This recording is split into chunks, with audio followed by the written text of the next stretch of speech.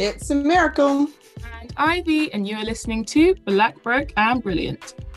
Coming up on today's episode, we'll be discussing what it's like to be Black on social media and the stress that comes with it. So let's get straight into it.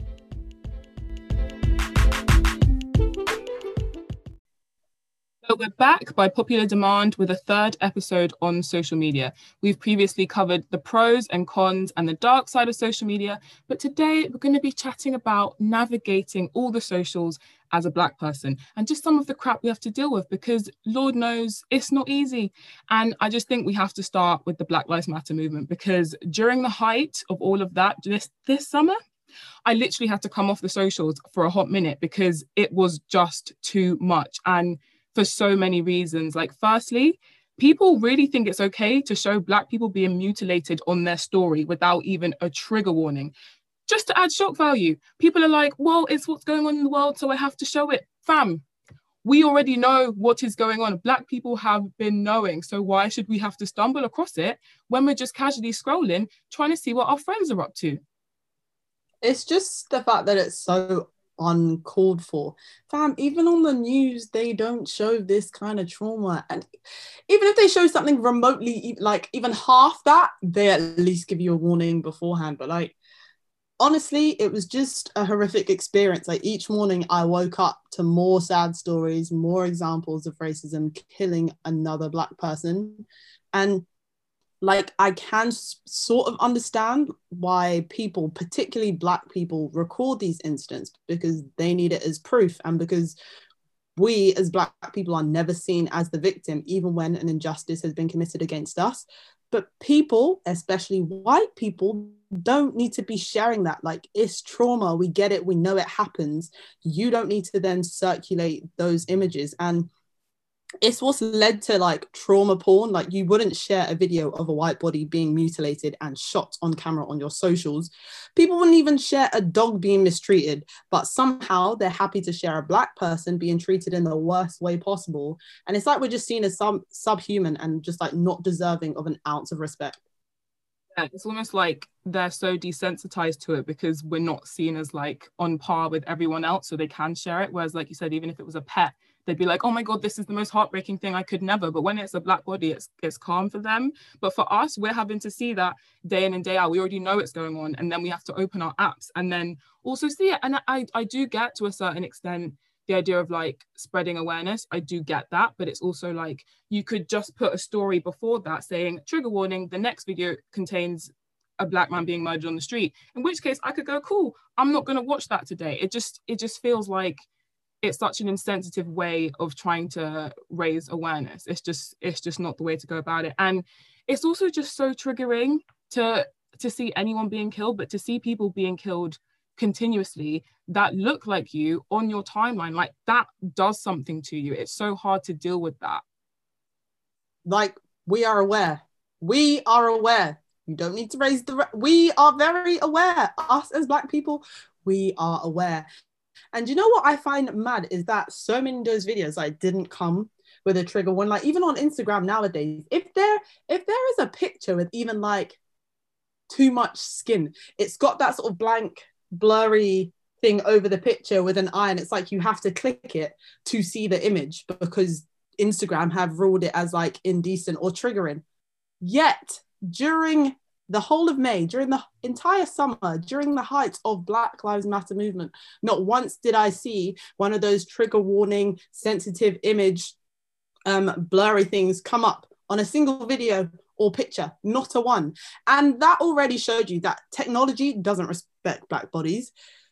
People in general do not respect Black bodies. And the fact that so many people were just happy to share that, like looking at a Black person and not seeing them as human or deserving of respect. Like, you wouldn't film at a funeral, like you wouldn't film a dead person, but somehow it's okay to do that when it's a Black person.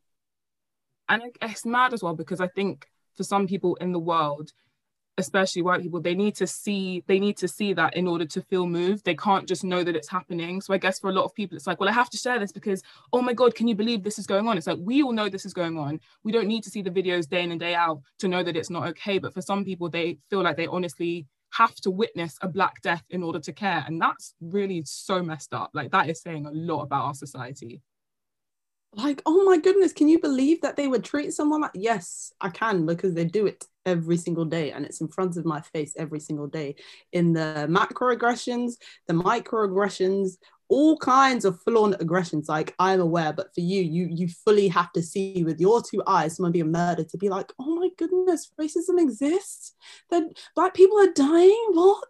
Like, it was honestly such a testing time, because I can't think of another time where I've literally been exposed to that much trauma. It was just like day after day, there was another one and another one and another one. And it was just a very testing time. And I really had to start questioning some friendships at times. Like, I was thinking back to times where I had been gaslit or inappropriate comments were made and they just went over my head. Like, I might just have to relieve myself of some of these white friends, like, really and truly. No, because the whole period was just a wild ride. But you're right, you did end up questioning friendships, because going on social media and just seeing what influencers or random people were sharing was one thing, but seeing what your friends were sharing, and then there'd be some white friends who were kind of doing everything right and who were reading up and sharing everything and genuinely trying to help other people. And then there'd be, there were just so many other types of people that, I don't understand how they got it wrong so many times. Like them ones that would only post that black square, hashtag black square gang, and nothing else, a black square, nothing else. And after 24 hours, it's deleted because it messed up their aesthetic. I know some people who weren't even bothered enough to post a performative black square. Some white friends did nothing. And I was like fully waiting. I was like, go ahead, post that performative black square. Give me something to be like, yeah, no, this is one worth holding on to. Give me something. Nothing. I was like, okay, cool. But instead, you want to fight me and you want to argue. But okay, calm, cool. It was an interesting time. It just kind of went from bad to worse, because then there would be some friends, kind of like what we were saying, that are like, oh my god, can you believe what's going on in the world? It's so shocking. Like, it seems like everything's going so downhill. Can you believe it? I'm like, we've been knowing this whole time. This is not brand new information. Like, how it's actually, that's what it was. It was actually so depressing that so many of our friends were shocked by it, because it's like, you really had no idea what was going on in our lives this whole time. Yeah, and that's not to say that, like, if you're not posting something on social, then you're doing like nothing behind closed doors to contribute. Because I don't know, maybe you could be doing the most, but like, I, as your friend, as a black person, I need to see that. I need to see that. I need to see your performative black square, and also know that behind the scenes you are donating money to black charities and black organizations. You are signing petitions. You are doing the most. You are reading the books. I want to know you're doing all that, but like, the silence, as we've been saying, like, the silence says a lot. It's tone deafening, the silence. But it is also just them ones who would pipe up to say, wow, I really can't believe that's what is going on in the world. Like, how, I don't understand how people were shocked. I'm like, where have you been? Where have you actually been? Like, you just stumbled across it. It's really and true. Like, for some people, they just discovered racism in this 2020. They just discovered injustice towards black people in this 2020. They're like, oh my goodness, racism started. This 2020 has been so mad. Like, we've had the pandemic and now we have racism too. Like, what? They really just stumbled upon it in May 2020. Them ones where they're like, this is brand new information. No, there were so many people who were like, this is actually exhausting. Protesting it's exhausting. It's taking so much out of me having to post every day. It's a lot. I just need a break. You need a break from what, the 3 weeks. Try the lifetimes. Like, I don't understand how people have been living in this bubble where racism didn't exist. It's wild. The privilege of it. The privilege of it. Racism exists? What? Never seen that. Never heard that. Never tasted that. Really and truly, is wild. You know which one got me the most was people wanting to play the devil's advocate. They are the worst by far. I nearly threw hands a good few times, because some people are really just out here to ruffle feathers. Them ones are like, well, Martin Luther King wasn't violent. He didn't loot. Okay, cool. But Martin Luther King was also assassinated. So what is your point? Like, we're mourning and we're also having to play debate mate because some Tom, Dick or Harry wants to weigh up all the pros and cons. Like, and they're always silent on the murders. But then they're so vocal when a building, when a target is being burnt. Like, that's when they pipe up. When there's property involved, these men want to scream. They want to scream. The moment property gets involved. But when there's an actual human being dying, nah, that's not where the heat is. That's not, don't you dare burn down that target. You man are going for Walmart? Nah, you can't do that. Like, it actually astounds me how quick white people are to always want to start quoting MLK like they didn't kill him too. MLK, JFK, one of your own, you man still killed him? Like, what? All you man know is violence. Like, literally, all they know is violence. Your countries, empires, all built off of violence. Did you man not fight yourselves during the Civil War? Or is that just my bad memory? You were literally fighting yourselves. Did you man not literally riot and throw tea bags in the ocean during the Boston Tea Party? But when we want to talk peace, but when we do anything, you man want to talk peace and MLK, Martin Luther King wouldn't have done that. You lot are the biggest like perpetrators of violence. And it's when we react, that's when they want to talk peace. But you're not out here committing violent crimes against us. I don't hear you piping up then. But it's when black people start reacting now because we've had enough. That's when you want to talk about, Martin Luther King wanted. How do you know what Martin Luther? Shut up, fam. Like, you have to watch your people being killed, and then you still have to go and convince the world that your life matters. You have to go and watch your people die, and then be like, by the way, we shouldn't be killed. And then people go, but people actually say, well, what do you mean? People want to argue that Black Lives Matter. I don't understand. I just don't understand it. Like, then it's just like, you're right. They'll pipe up when it's property, when it's their money. But when it's a black body, that's a you problem. People want to say, but you don't know what he did to instigate the situation. But you don't know what happened before the recording started. But blue lives ain't even a fucking thing. Just stop with that. Stop with that. But he might have insulted the police and you don't know what. There's always a but. There's always some kind of clause. There's always some kind of justification to killing black people. Always. You might as well stretch to find any kind of clause to justify killing a black person. But when it's you, on the other hand, when it's your property, the fact that people are more mad about like property being burnt down than a black person, an innocent black person being killed in the most horrific way, speaks volumes. And all lives matter people need to get in the bin, because not all lives are being disproportionately targeted by the police. So it's not time for that discussion. It's not. Read the room. It's very, very simple. If your house is on fire, mine is not. Imagine me saying to the fire brigades, but can you put water on my house? But is my house on fire though? Do I need the water on my house? No. But my house matters too. All houses matter, but is mine on fire? I don't know. I thought it was simple. I thought it was common sense, but apparently common sense isn't common. And just common sympathy, empathy, just feeling for others. Apparently that isn't a thing. Apparently that is not a thing everyone possesses. I don't know. Also, we have to talk about the friends or social media who were just completely silent. They had nothing to say on the matter. They were just posting their usual content, business as usual, like nothing happened, not even the black square, like you were saying. One of my friends even posted a picture, and the caption was something like, I lost 7 pounds and now I can fit into this dress. So you have to celebrate your small wins. You have to read the room. You have to read the room. People are losing their lives. You are losing weight. It's not the same. It's not the time, you know?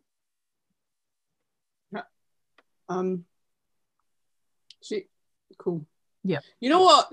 I guess some people just want their usual time. I'm ready for the timeline to get back to normal, guys. But I just came back from holiday and I really want to post my holiday pics, and this whole like social justice, Black Lives Matter, it's a bit interrupting with my feed, and I just want to post about like the fact that I can fit into this cute dress. Cool. All right. I hope she's binned. I hope she was swiftly unfollowed, block, all that thing. All of it. Immediately, I wasn't going to witness that when I opened. Nah, that's what I don't even get, because at this time, it's what the majority of people were sharing. So she would have easily come across it, and she just chose to ignore it all and go, listen, I now fit into this dress, hashtag small wins, celebrate gains. People are shocking. It's just mad because, you know, it was a conscious decision, because there's no way you didn't see all of this happening on social media. If you had a phone, if you had a laptop, if you had a television and the news, if you walked out into the street, you would know. If you worked in any kind of business, you would know. So that's how she made a conscious decision to be like, I see all of that, I hear all of that, I'm still going to post my picture of me fitting into this cute dress. You saw the room, you looked at everyone in the room, you looked at everyone in the room at the table dead in the eyes, and you still said, cute dress. In the bin, straight in the bin, man. The unfollowing spree that I went on, it was ridiculous. But I don't know if you experienced this, but so many of my white friends were sliding into my DMs asking me to educate them on how to be a better ally. Do I look like a university? Do I look like a sixth form college? Pick up a book, Becky. So why are you asking me for resources? Am I a library? Like, I get it. I'm your friend who is Black, so you want guidance. But deep what it's like for me, if every single one of my white friends did a you and was like, yo, Samira, now that I'm seeing all of these Black Lives Matter things going on, like, what kind of resources, what films can I watch? What books can I read? Like, what can I do to just be a better fam? I've posted enough resources on my story. Go on my story, you'll find something. Go on my story, you will find a petition to sign, a fund to donate to, a book to read, websites to see. You'll find all of that. Like, it's just the fact that it really doesn't take much. Like, it wasn't difficult to find resources. Really and truly it wasn't, because everyone was posting something. If you had just typed in the hashtag BLM, you would have found enough, but you decided not to. There was resources on my story as the rest of the world. And Google. And Google. When do people just forget how to use search engines? Like, you don't know how to use social media when it's to teach Black content and Black culture, but to find Black resources now is not there. Do better. Do better. You could probably even ask Siri or ask Alexa in these days, but no, you have to go and ask that one Black friend who's getting the same DMs from all of their friends, and you have to go through the trauma and then relive it when they ask you about it and then go and teach them. No, absolutely not. Absolutely not. Also, I don't know why in the last month, like, a few of my white friends have started sharing content to do with police brutality and racism, but only sharing it on their story that has their close friends on it. The audacity, like, imagine seeing something so bad, yeah, that's happened to a Black person. Imagine next Black person's been murdered, and they go and share it and make sure that only a select few can see it so it doesn't ruin the whole Insta aesthetic. What is running through people's minds? I would love to know. I can only sigh. Like, wow. It's mad because they know that you're in it. So it's like, I want her to see that I'm sharing these resources. Like, the only way I will accept that if the only people in your close friendship groups are your proper white supremacist, racist ass friends, family. They shouldn't even be your friends to start off with. But unless they're literally the cream of the crop of racism and racist, they're the only ones you should be sharing that with. Small story. So you can see, Ivy can see to know I'm being performative, but then just those 5 people, because don't want all of that to ruin the aesthetic of, you know, my cute little brunch. The whole online performativity is a bit mad. It's because they know that I can see that it's just shared with their close friends. So I'm not, what did they expect? I couldn't tell if they were sharing it. So I would go, wow, they're really woke. Or if the thought process, it escapes me. I can't see another answer. I see no other possible answer, no other possible justification of why would you, because you have to actually like select like close friends. Share this story to your main one or close friend. You said no, instead of sharing it with my 700 followers where it would impact more people and actually have a reach so the message can spread so people know not to be racist and they can see what's going on. You were like, nah, just this 10 people, including Ivy, so she knows that people want to be known as an ally. more. They just want the label of it more than like actually being it. Because any of you man who's like, fam, Samira, how can I be an ally? You just want the title because you would do the work. You wouldn't come to me. You would just do the work. Exactly. They're just doing it for clout at the end of the day. Because you would just Google it. There are so many books. There are so many podcasts. There are so many series. There are so many. The fact that it's not hard to find, but some people want a Blue Peter badge. They want a Blue Peter badge. They want a gold star. They want a sticker, a little scratch and sniff sticker to be like, well done, you. Legit, they want a round of applause. That's why they're doing it. She put it on her story. So I would go, wow, look at you. You're so woke. You ain't getting it. Madness.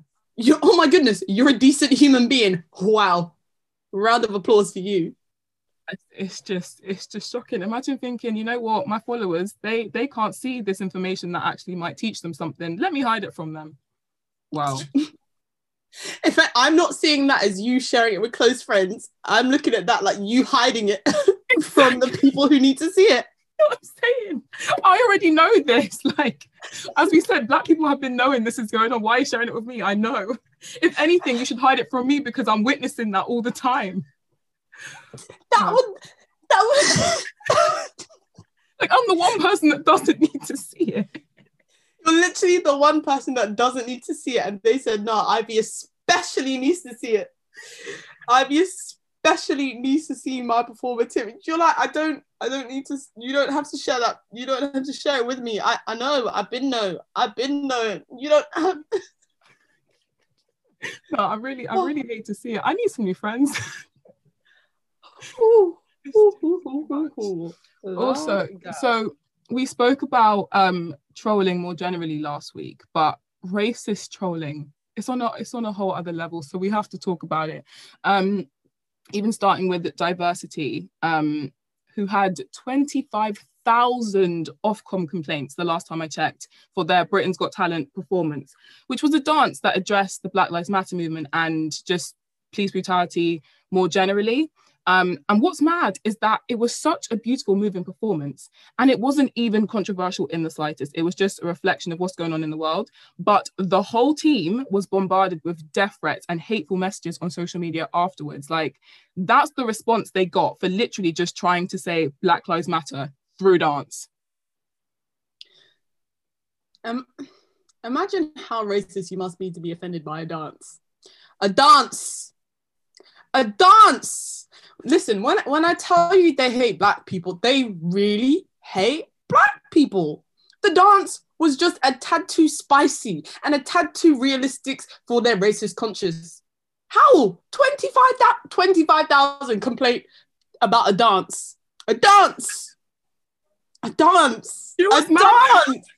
People really complained that a dance was it was too political, it was too spicy, it was just a bit too Black. It's not what I want, it's not what I needed to see on my primetime Saturday night TV. I was just looking to have a lovely night in with the family, get a nice Chinese, maybe a little onion bhaji, maybe an Indian and a korma. And I just didn't, it was very distressing for me to see that on the telly. A dance. A dance. And I can't even stress, like, if you actually hate diversity, they got diverse in their name. If you actually hate diversity, then there's something wrong with you, because they're literally the most lovable, amazing people, amazing dancers. If you have something wrong with diverse, then there's something wrong with you. If you're offended by a dance, you're racist.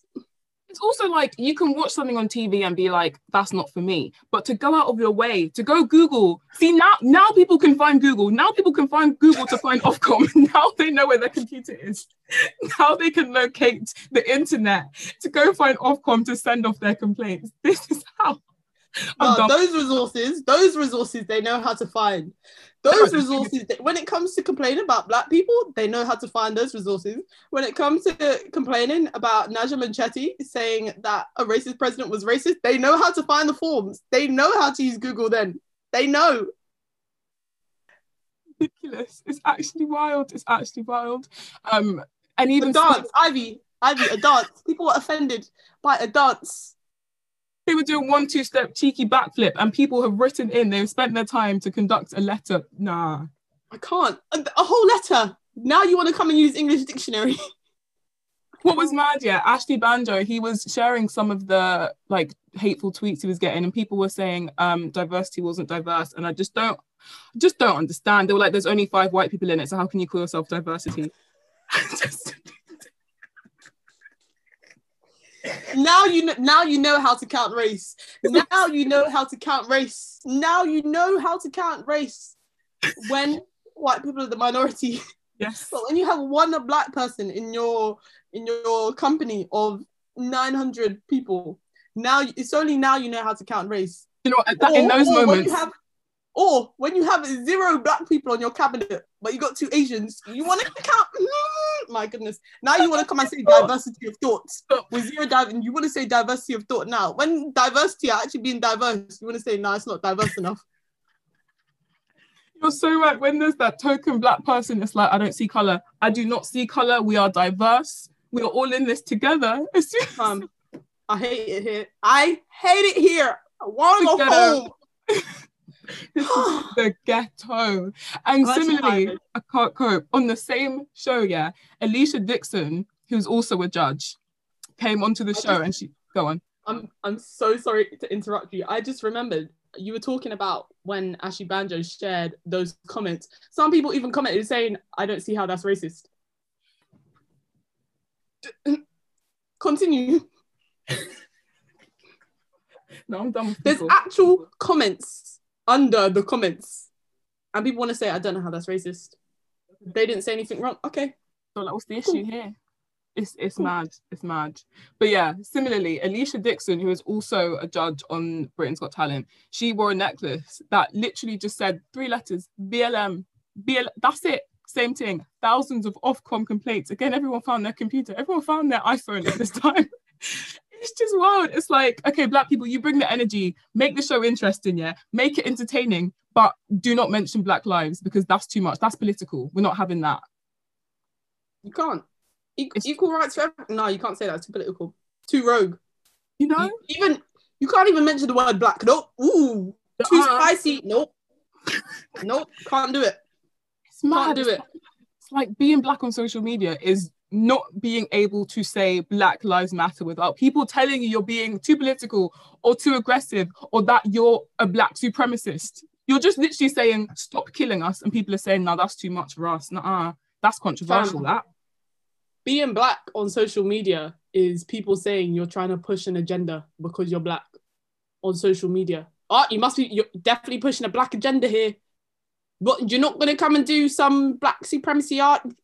She wore now people can read. When it says BLM, a chain, it was literally a necklace, like an accessory. When it says those 3 letters, now people can read. Yep. Before, can't see it, don't see it. What racism? You can't see it then. Now you can see it. They get the message loud and clear when it's on a necklace. It's mad. Apparently necklaces speak volumes now. How can you complain over jewelry? No, jewelry. But I love that she said, if ITV even attempted to apologize, which is mad that was even a thought. But she ain't stupid. She's like, I know what these lot be out here doing. She said, if ITV even attempted to apologize for Diversity's performance, she would quit the show then and there. Sis said, I don't need that money. If this is what you stand for, don't need it, I'm out. And they didn't. They defended Diversity as they should. Exactly. Honestly, BBC, take note. Them ones where people are saying the N-word on TV and they can't even apologize. Take note. That's how you do it. What? Imagine apologizing for a dance. Because it had too many black people in. It wasn't enough whites to balance it out. Shut up. I can't cope with people. I can't. And you know what? I think it was towards the end of this Premier League season, which was like 2 months ago. But the football player Wilfred Zaha, who plays for Crystal Palace, he got sent a racist message over Insta. Bearing in mind, this is during the whole awakening. The Black Lives Matter is happening. They're kneeling at the start of every single Premier League football game. They have Black Lives Matter written on their shirts and like no room for racism. He got sent a racist message over Instagram. He reported it, he put it all over social media, and apparently an investigation was carried out, and they think it was a 12-year-old boy, but they're not sure who and if it was exactly him. And I don't even know if any action was taken whatsoever. But you see how quick they're just like, oh, we'll just write this off. It's just some silly kid. No, you don't know that for sure because it came from some account. They're saying that they couldn't trace it to the correct person, and because it's a black man complaining about racism, it's just gonna slide under the carpet like that. It was actually wild. And then another example of how stressful it is to be black on social media. It took Twitter way too long to finally ban Miss Katie Hopkins. She was allowed to spread so much hate, negativity, make horrific racist comments and slurs, call people cockroaches. Like, it's actually disgusting the things she said and did. She's allowed to go on TV and radio, and she still can, but she's banned off of Twitter. Now, as a perfect example, when Wiley made comments on Twitter, everyone called him out. They said, boom, anti-Semitic, ban. No, he made his comments on Twitter, but by the next day, he was banned off Facebook, banned off Instagram, banned off WhatsApp, banned off TikTok, banned off anything and everything. Probably banned off Snapchat as well, even though no one used it. Banned off everything. Everyone was calling him out. Everyone completely disassociated with him. Like, it happened like that. And how he was dealt with, should be the precedent for everyone, not just a black man. And the thing is, when it did happen to him, suddenly everyone was like, turn around to every single black person. Why haven't you called out Wiley? What are your thoughts on Wiley? What? Who claimed him? Who claimed him? But also, why is it now that you want me to come and speak out against it? When white people are out here doing fuck shit, I don't be like, oh, I'm gonna need you to apologize for that. I need you to speak up about that thing that other white person did, because I know not all white people are homogenous. But when it's a black person, you're like, you need to why haven't you said anything? Look at your kind. Genuinely. Look at you, man. Is this not your brethren? The double standards are actually unreal. They're like, go and talk to your boy. I don't know Wiley like that. I don't claim the guy. It's mad. It's like white people have 9 lives. They get excused for their behavior time and time again when they are literally being racist and discriminatory. Katie Hopkins, she should, the fact that she is allowed to speak in public, the fact that she can speak in newspapers, the fact that she has a voice. I just imagine if a black person came and said one thing about a white person. Like, imagine. Ooh, like you would never be locked up, thrown away the key, never heard from ever again. Like, nah, we could never. We can't even call a racist white person racist. Apparently that's you shouldn't make such assumptions. That is controversial. You can't be doing that. That can ruin someone's career, making comments like that. Sorry, the fact that she still has a platform, she is allowed to have a platform. She might have been banned off Twitter, but somehow they'll find a way to reinstate her in, I don't know, maybe a couple of weeks. But she still has all those other platforms which she has access to, and you lot are okay with that. But then Diversity want to do a dance on stage. Alicia Dixon wants to wear a necklace, and that, no, we can't have that. That is out of hand. We can't have that. Absolutely not. You man said fire, no way. Necklace, a dance. Then, yet another example, because there are so many examples. Diane Abbott, an MP. We just have to think about the years of online trolling she has received. First black female MP. She's received so much online hate, racist comments, whether it be on Twitter, loads of other platforms, but she's also had hate mail, racist, violent hate mail sent to her chambers in the Houses of Parliament. Please deep that. In the Houses of Parliament, where there is multiple layers of security, like, that letter has to go through so many different passages before it ends up on her desk and before it ends up in her hand and for her to open it. But somehow that was allowed to pass through. Let me know a time any white prime minister, let me just even say prime minister because they've all been white. Name me a time when any prime minister has received hate mail like that, in the physical, or a president, or any person of importance. But no, somehow these racist letters have just found their way through the Houses of Parliament to Diane Abbott. Yet you might want to say this country isn't racist. You might want to say that the House of Parliament and them and there, the politicians, not racist. All right, cool. Calm. Do you know how many people would have had to have turned a blind eye for that to get to her? Do you know how the dozens? Do you know the security that goes on in the Houses of Parliament for that to get to her? It probably came from one of the people in the building. Oh! Probably one of her colleagues. Say it again. Say it again. Probably one of her colleagues. Like, let's call a spade a spade. It is what it is. You know that one was hand delivered.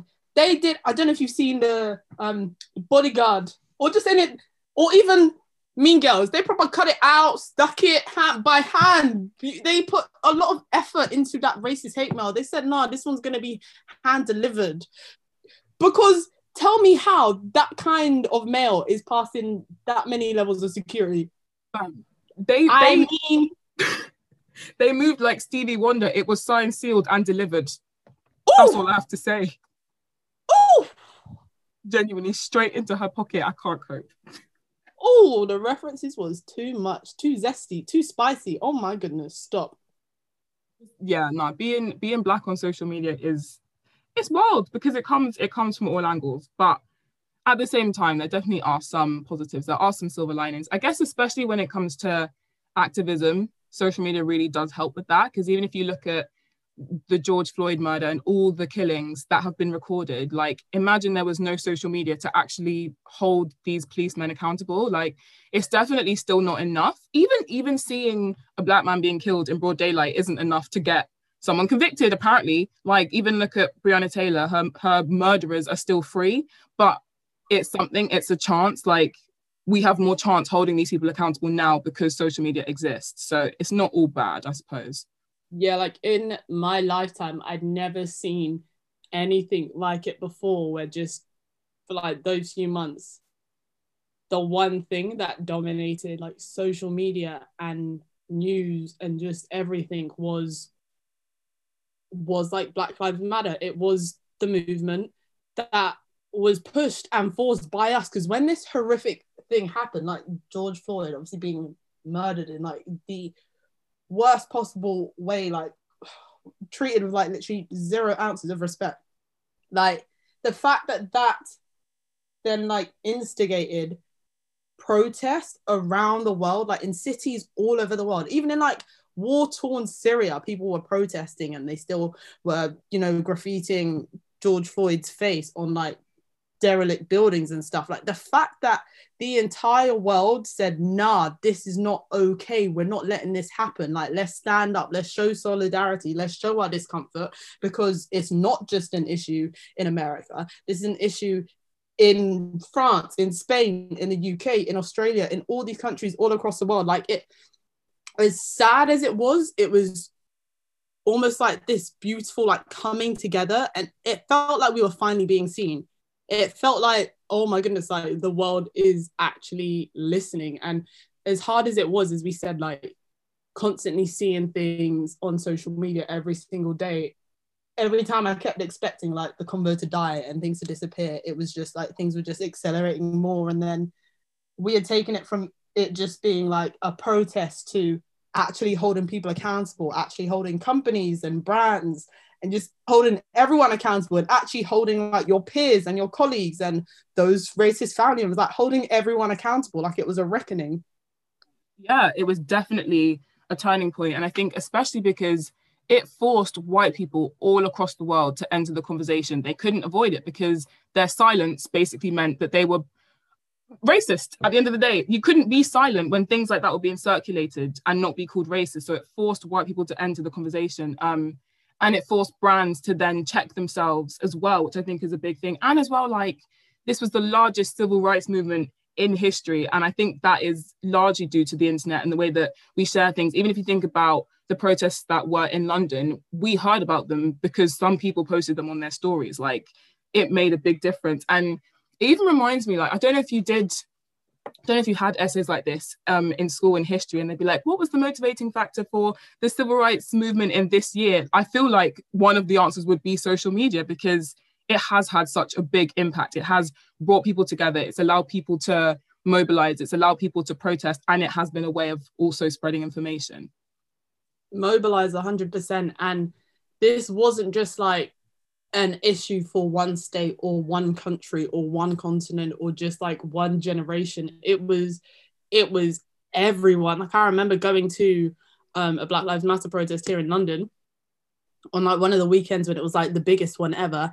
And I remember seeing like people of all ages, like families were there, like white families were there with like their little daughters and stuff. There was like black families with kids of all different ages. There was like teenagers, there were people my age. There was this old white man who was there by himself, like with his cane, and he had this Black Lives Matter sign around his neck. And I was just like, come through, my G, come through.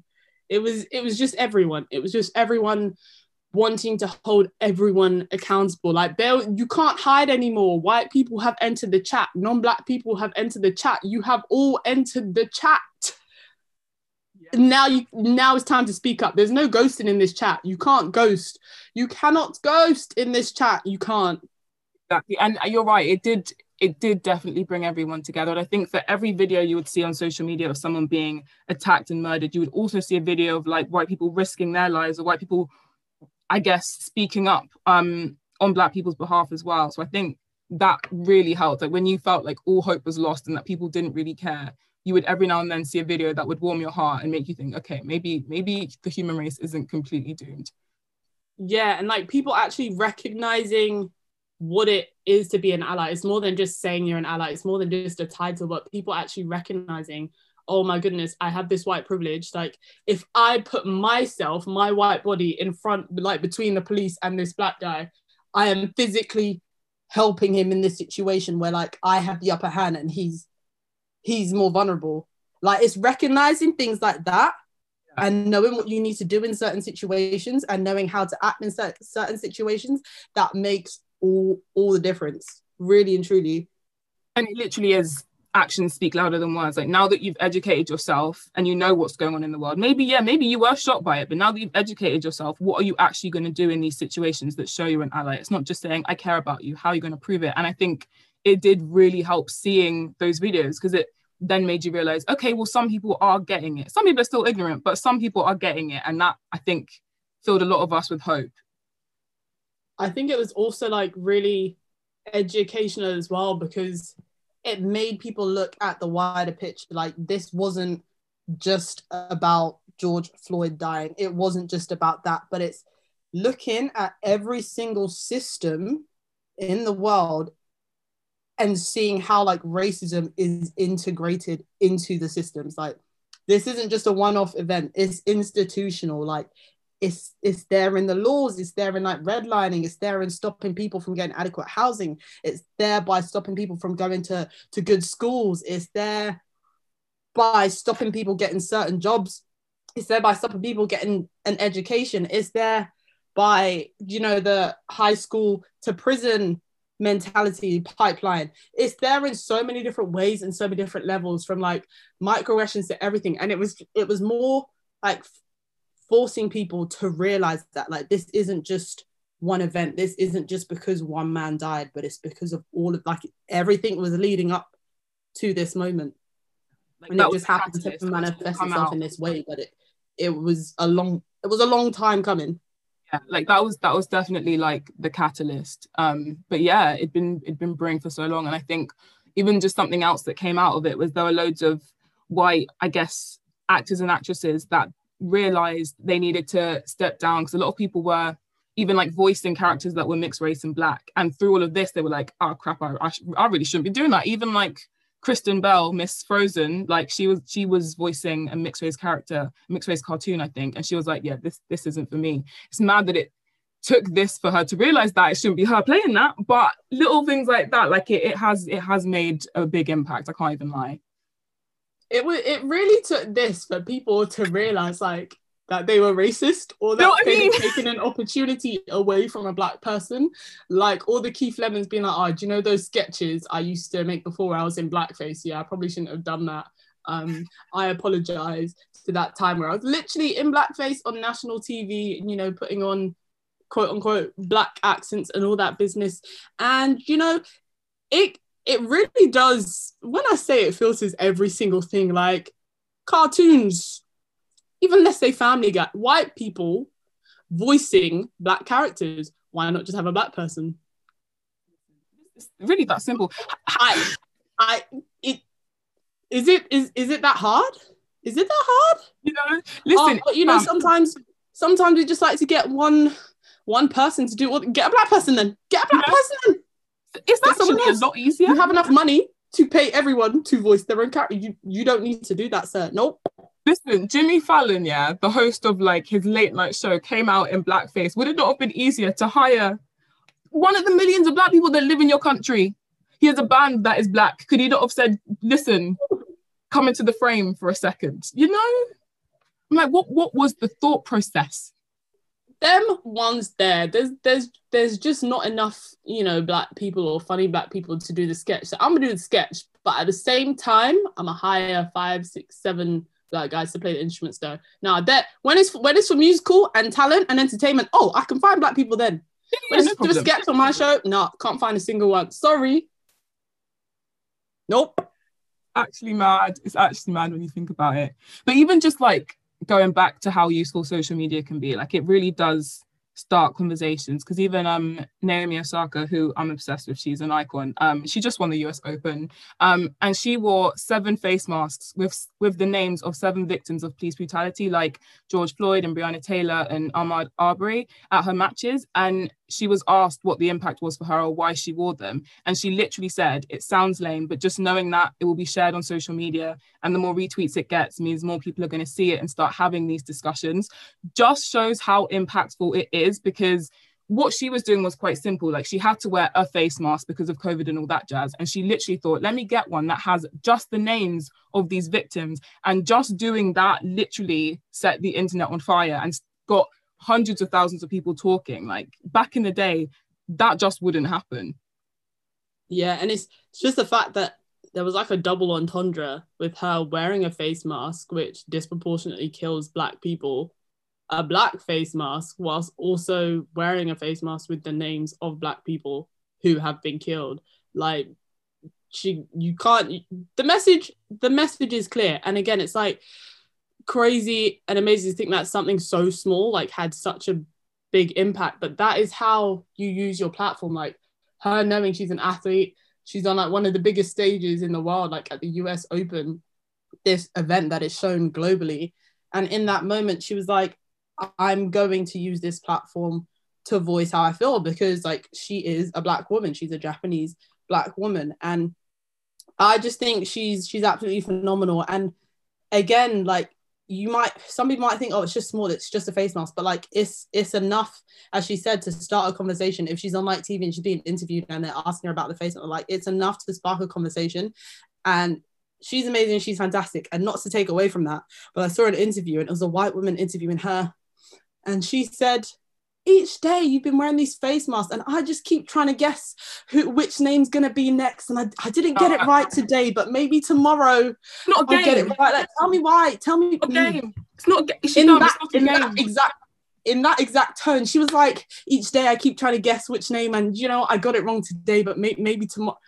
She legit thought you lot weren't killing black people, she wouldn't have to wear no face mask with nobody's name. But you missed the message. You missed the mark. You did not read the room. Still, people can just be so thoughtless and like so unaware.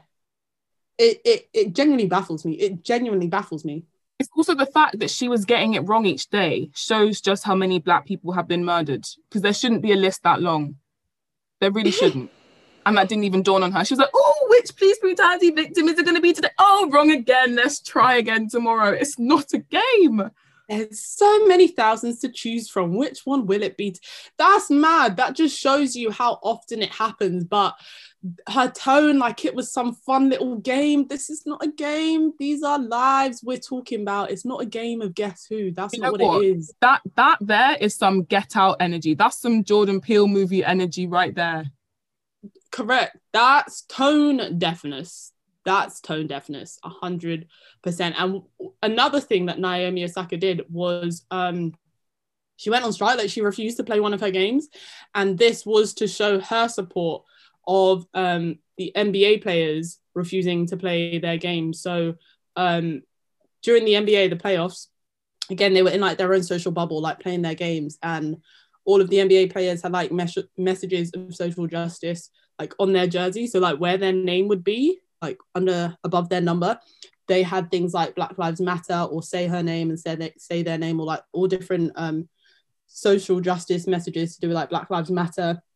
Also, like foreign players had it written in their language, like equality. So when, you know, like their fans back home see it, that they too could relate. And it's just to show that like it's not just an issue for one country or like one continent, like it's a worldwide issue. And do you know what? The NBA have actually like been on it with like social justice and community outreach. Like they have been on it since day. I know some people like to think, oh, they just started doing stuff overnight, but no, they've actually been consistent. Like their commissioner has actually been consistent with like realizing and recognizing how important these things are to the players, recognizing how many Black players are in the league, recognizing their platform and how they want to use it, and like never questioning that. And then also like during their warm-ups, before games, after games, like all the players are wearing t-shirts that say Black Lives Matter. I think the last couple of weeks they've been saying ones that say vote. And they've actually turned a lot of the local basketball arenas into voting stations, and they're specifically trying to aim it at Black people, because you know this president is out here trying to stop people from registering to vote. And this is how you do real change. Like, yeah, you can do cute little messages on stuff, but actually saying like, we have all of these empty stadiums across the country right now. Let's open them up specifically to get people, especially Black people, in registering to vote, where no one can tamper with any of that. That's real social justice. That's how you enforce real change, by encouraging people to vote. But also, my main point was that the NBA players went on strike and they refused to commence the playoffs. And this was headed by the Milwaukee Bucks, which is a team, and this was after the shooting of Jacob Blake and the subsequent killings that happened in Milwaukee during the protest, with that 17-year-old white boy killing 3 people and just walking across state lines. But like the Bucks team said like, nah, enough is enough. And they went on strike. They refused to play their playoff games. They gave a speech, like as a collective, the whole team came to this decision. Like it must have been like less than an hour before they were supposed to play their games. And then all the other subsequent teams are like, yeah, we're going on strike as well. And all of it was like headed up by the players themselves. Like they all got together in a room and had a meeting about like how they want to move forward. But that is real change. That's how you use your platform. That's like cancelling, I don't know, the FA Cup or the Premier League or the Super Bowl, saying you're not going to play because we're tired. We're actually tired of Black people dying. And that's how you have real impact. Like it's really sad that it comes to that, and it's sad that these people have to go to work and combat racism, or not go to work to combat racism, when really and truly they should just be able to go to work, and it should be that simple. It's sad, but it's also like using their platform in this way, or having something written on their jersey, or doing what Naomi Osaka did. Like that is such a powerful way to get people talking and to get people listening, and it works, because some people obviously will see that and will kick off that maybe the match isn't going on, but it's starting that conversation. And I think that's what's so important, because like you said, enough is enough, and you can't just sit there and do nothing. You have to come up with different ways to try and change things. Otherwise things will never change. Yeah, and it's like, you're happy for me to run up and down this court, shed my blood, sweat and tears, make money for all this branding, all this broadcasting, but you can't even give me my rights, like at all. And what's even mad was that 2 years ago, like one of the actual Milwaukee Bucks players, his name was Sterling Brown, the night before a game, he was like tased by police officers in Milwaukee because, I don't know, he parked his car wrong or something. He parked his car, went into like the gas station stop, came out. They started asking Buki questions. Oh, this car can't be yours. Before he could even talk, they tased him. And he played the game the next day with visible bruises like on his body. And it's like, even being an NBA player still doesn't change the fact that you are a Black man in America. Like it doesn't. And so this is how you use your platform to make a difference. Mad though, because it's like they think we're performing monkeys. They want us to play the games, do the dances, bring the culture, bring the flavor. But aside from all of that, they're happy for us to be dying in the street. They don't want us to have a voice. They don't want us to say a damn thing. They don't want us to do a damn thing other than perform and entertain them. until it starts affecting their pockets, until it prevents them from lining their pockets, that's only when they start caring, innit? When they feel like their privilege is threatened, then they have something to say.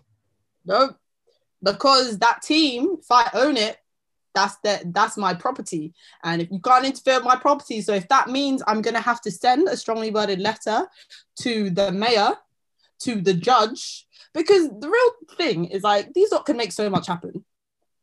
As an owner, as a chairman of a big team like that, you've got so much, you can make stuff happen. You can do a little call on the sly when it comes to getting your son-in-law and your godfather into the office, into the company. You can do all that. You can make a cheeky little call and be like, make sure these motherfuckers go down to life. Yes. But you said, nah, let me sit here. Do nothing. Yeah, with the radio silence speaks volumes. You got the resources, you just don't want to bring them out yet, and we all know that. But anyways, back to the positives of online activism.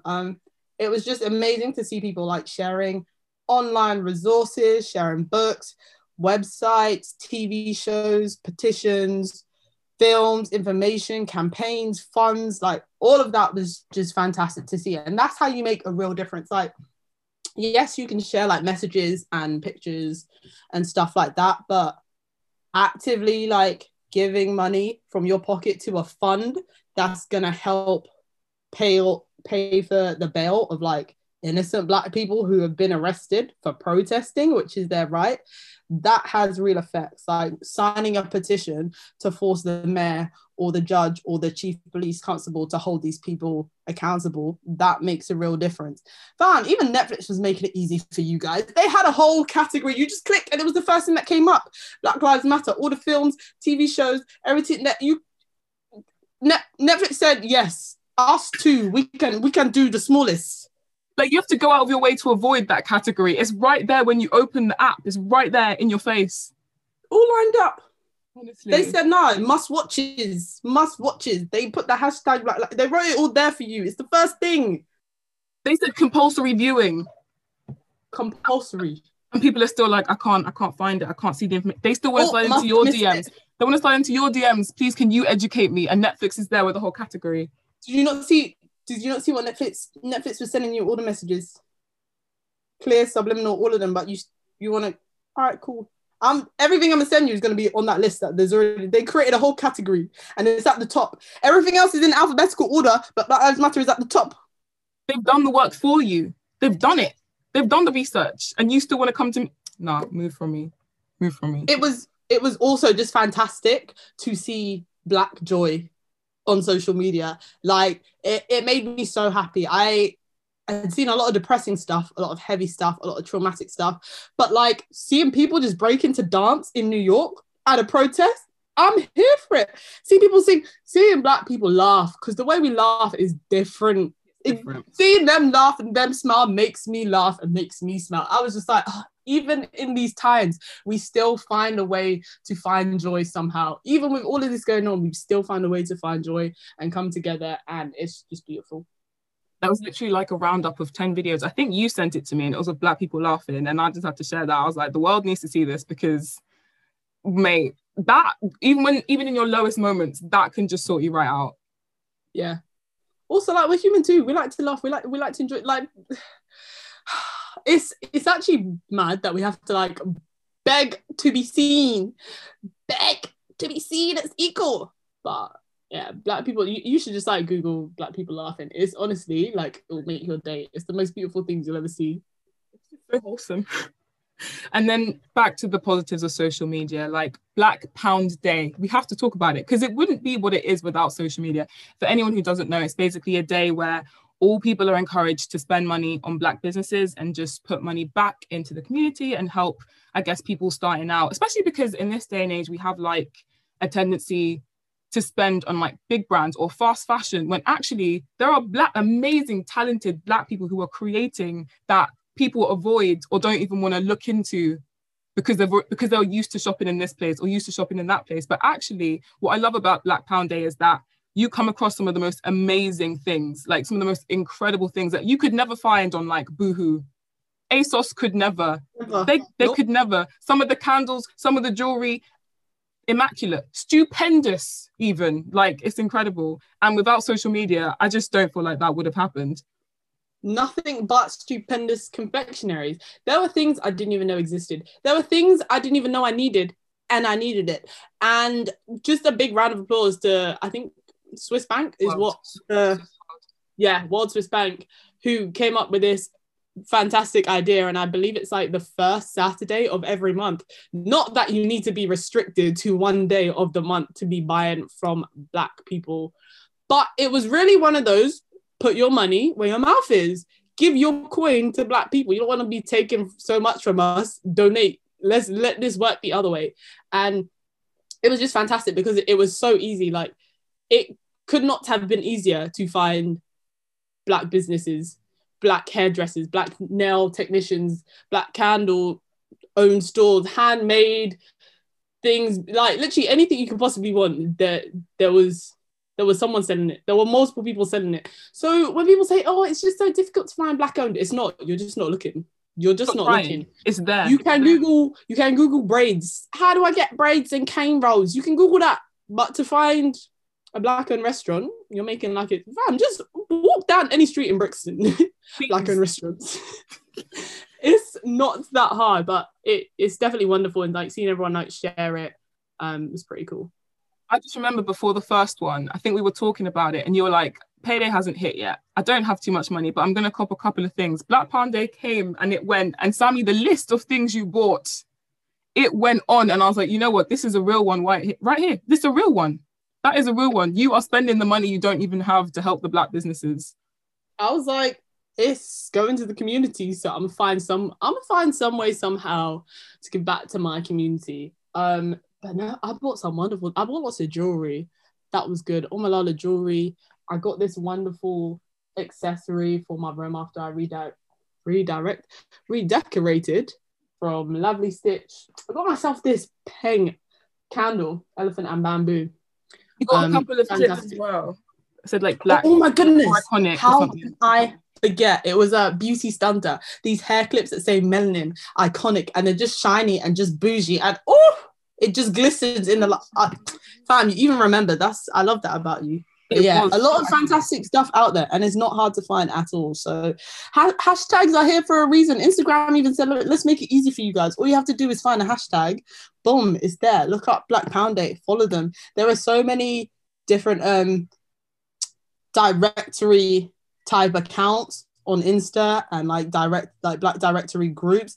Someone even made this like directory where you could scroll to find like Black owned restaurants, and they even had a filter based on location, but also a filter of the ones who were doing the eat out to help out. Could not be any easier. It could not be any easier. Fam, every day can be Black Pound Day if you want it to be. Like, forget Nando's one time. Go somewhere Black owned, please. It will season the food and it won't be dry. It won't be burnt. Don't leave the lemon and herb. Go to the sauce. Go to the sauce. The sauce is calling you. The seasoning is calling you. Your taste buds are calling for that cayenne pepper, that Maggi, all of the flavors. Your taste buds want it. Don't deny your taste buds. Don't do that. But yeah, kind of like we touched on before as well, I just think social media has just, especially with the protests, I just can't imagine the protests this summer happening without social media. Like, I don't know if they would have or if the numbers would have just been a lot smaller, but everyone was sharing them on their stories. And yeah, I feel like that was such a big part of why it was so successful, because it was so accessible to everyone. Yeah, and people were having their own like localized protests, as well as like the really big ones that were taking place in like Parliament and outside the US Embassy. People were also having like protests in Brixton and in Tottenham. And the hashtag just made it so easy to find a protest local to you, no matter where you were in the world. Like if you just looked it up on Twitter or on Insta, you would find it and you could connect with that people and like go and show your support, your like physical support. Yeah, it just made it. That's the thing with social media. It makes it so easy. So there is no excuse for anyone to be like, oh, but I just don't understand. Or, oh, but I just didn't. There's no excuse. There is no excuse not to know, because it's at your fingertips. Yeah. As you said, like no one it could not be any easier for you. And I love this new culture, this new movement of put your money where your mouth is. Show us the receipts. Holding brands accountable, holding businesses accountable, holding personal people accountable. You want to chat so much about how much you respect Black people and you love your Black friends and you love your Black boyfriend. Which Black-owned business did you buy from? Let me see the receipts. Oh, brands. Oh, you want to use Black creators' content and you want to use Black style and culture. Let me see how many of those Black influencers you got on your page real quick. Oh, businesses. Let's talk about your HR. Sorry, how many Black people do you have currently employed right now? Huh? How many is that? Ooh, that's not working for me. So got to change. Do you know what sent me at the height of the Black Lives Matter movement? All of these brands who had been reposting all these light-skinned men, all these white women, they would scroll down right into the pits of their Insta feed to find one picture where they posted someone who was slightly on the darker side, and then they would repost it to show their solidarity. They would scroll back weeks and weeks and weeks, months to find the one picture of someone who's just slightly darker. Repost it, that shows that we care. Some of them were even like posting, oh, wait, is she even Black? Is she even mixed? Is she even a person of color? Oh no, she's just a really tan white girl. Can't use that. My bad. Oops. And all the filters to show that they care. Nah, madness. Yeah, but it was really like everyone. We're coming after everyone. Full inventory, full stock check. That is one good thing. Everyone is being called out. No one is safe. It also led to myself reading lots of great books by Black authors, writers, educating ourselves about like our own history, because sometimes I feel like us as Black Brits are so reliant on African American history to, I don't know, tell us about ourselves. And that's because like it's a lot easier. I don't know why it's actually a lot easier for us to like study African American history, and like the civil rights movement, the American civil rights movement is more accessible and like teachable here than our own history is. So for me, it wasn't down to just like telling white people and telling any non-Black person like, you have to put the work in, you have to read all of this. I'm like, nah, let me too put the work in so I can combat you, man, and your racism. Let me too learn the facts and the stats and statistics, because I know I'm treated and I know how Black people are treated. But when I come to you with those stats and facts that you lot like to use, what can you say?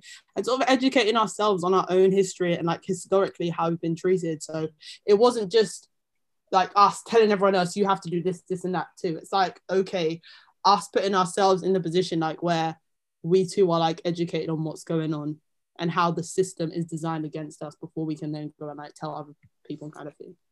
Yeah, which is invaluable, because like you said, the world and the schools and institutions aren't going to teach that to us for some reason. They don't think to teach us our own history.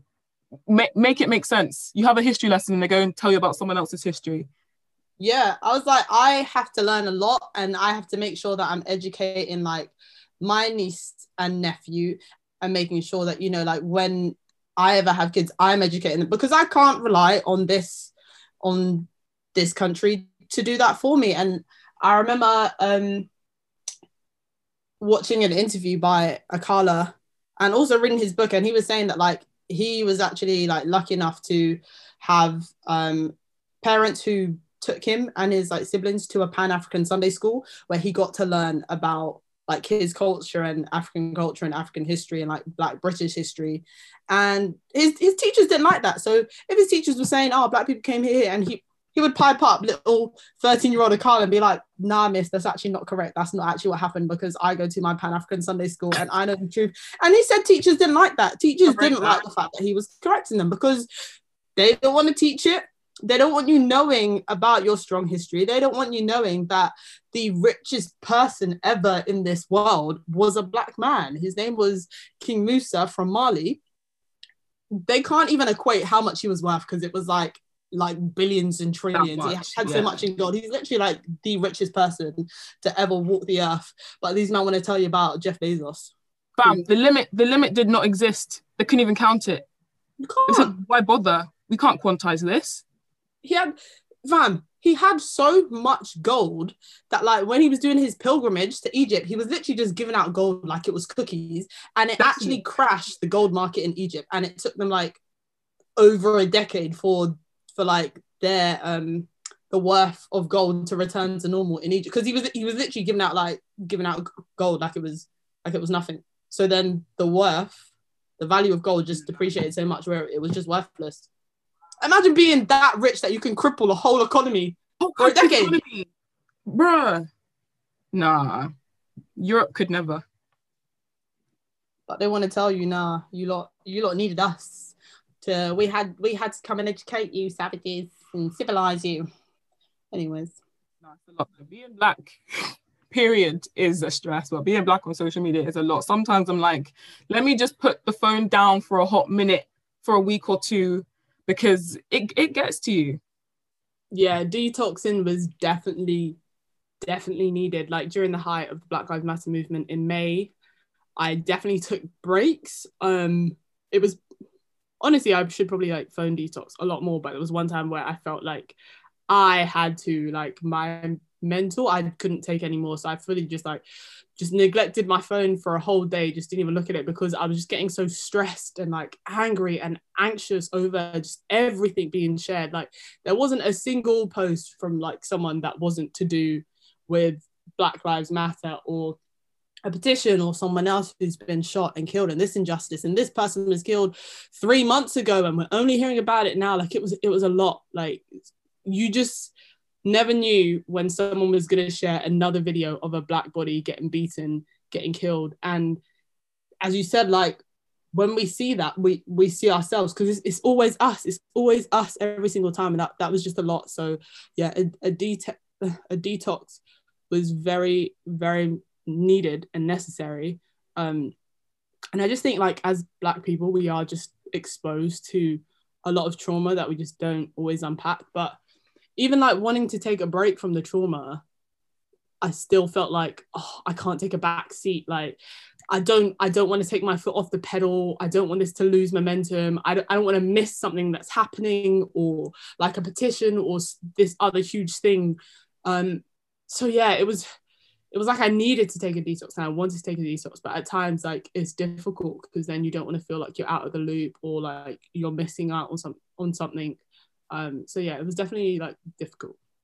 It was hard, and like you said, I was doing the same thing. I was trying to take breaks as well, but then you don't want to miss like a protest. You don't want to miss something positive like a petition, like you're saying. It's so difficult, but it just led to the worst kind of anxiety, because you didn't know what you were going to come across. And it's not like the news where you go and seek out information, or you turn on the TV, or you Google something. You just open the app and you have like no control over what you're seeing, and that was awful. So yeah, I did take a few breaks, but it was hard. Like you end up reaching for your phone so much and you don't even clock, and you just end up back on the apps, and then you end up seeing another video of someone being mutilated, and then you have to deal with that all over again. Yeah, it was not easy. Even now that it's kind of like died down slightly, I'm still trying. I'm not succeeding, but I'm still trying to like have little breaks here and there, because otherwise it really just messes up your mental health. Yeah, I think we definitely need more time without it, and also just realizing that it is okay to take a step back. It is okay to detox because of self-preservation. Like if we don't preserve our energy and keep our mental health in check and our physical health in check, then we won't survive to like fight another day. If we don't look after ourselves today, we can't like muster that energy to fight tomorrow. So it is in our best interest to like to maintain our health and to make sure that we're good to go again. But like knowing that we don't have to feel guilty about not constantly exposing ourselves to trauma, because it is a lot and it does take on a toll. It's not just like my trauma, but it's like generational trauma that just keeps getting passed down, and just like making sure we're dealing with it that way we're not then like passing on that generational or emotional trauma. And you're so right. And to be honest, the world will keep spinning, whether we're on Insta for a day or not, whether we're not on it for a week, the world will still keep spinning. And if there's something really important that you need to know, a friend or family member will definitely tell you or text you. So it's not, even though it might feel like a long time, if there's something necessary you need to know, you will still find out. And I also just recommend go on an unfollowing spree. Honestly, panic and dash everyone in your following section, because if there are people that are sharing things that you don't want to see, even if you're friends with them, or even if they're like highly acclaimed. If what you're seeing from that person is causing you some kind of harm, just get rid of them. It's not worth it. Yeah, if it doesn't benefit you, it needs to go.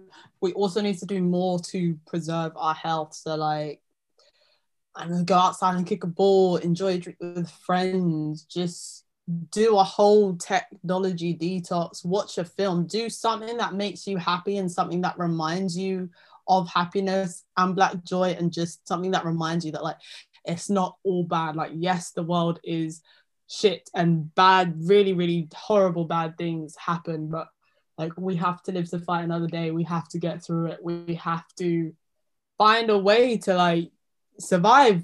I can't come and kill myself. These lot are doing it enough that we have to just like preserve ourselves, preserve our energy. And yeah, that's important. Yeah, just putting yourself first and trying to just figure out what's best for you, forgetting what everyone else is doing, what's best for you. To be honest though, all my fellow Black brothers and sisters out there, I'm sure we could all do with a break, because some of these images that we're seeing and witnessing every day, it's just a bit too much. Definitely go and unfollow all of those people that want to play devil's advocate, because it's just too much. And honestly, ain't nobody got time for that. I say it today, I say it tomorrow, I always say it, but no body. The devil did not ask you to come and do his work, so please leave the devil's advocating to the devil himself, I beg. But honestly, it hurts our soul that last week the ruling was made to not charge one of the officers for the murder of Breonna Taylor. She was killed in her bed by 3 white male officers. All 3 of them, not one, should have been charged for her murder. And how he was only charged for the bullets he missed. He shot 22 bullets at her, and he was only charged for the ones he missed for potentially endangering the lives of others, but not endangering her life and not killing her when she was peacefully asleep at home. So it astounds me, and it's just testament to how rife racism is, and just the complete disregard for Black life, and just the complete disregard of Black women in this world. If that doesn't speak volumes, I don't know what does. Rest in power and be full peace, Breonna Taylor.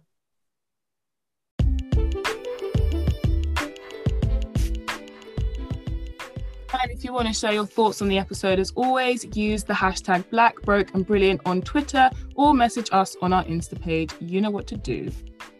Like, give us a rating review on Apple, share this podcast with your mums, your grands, your boss, your friends of all races on all your social media.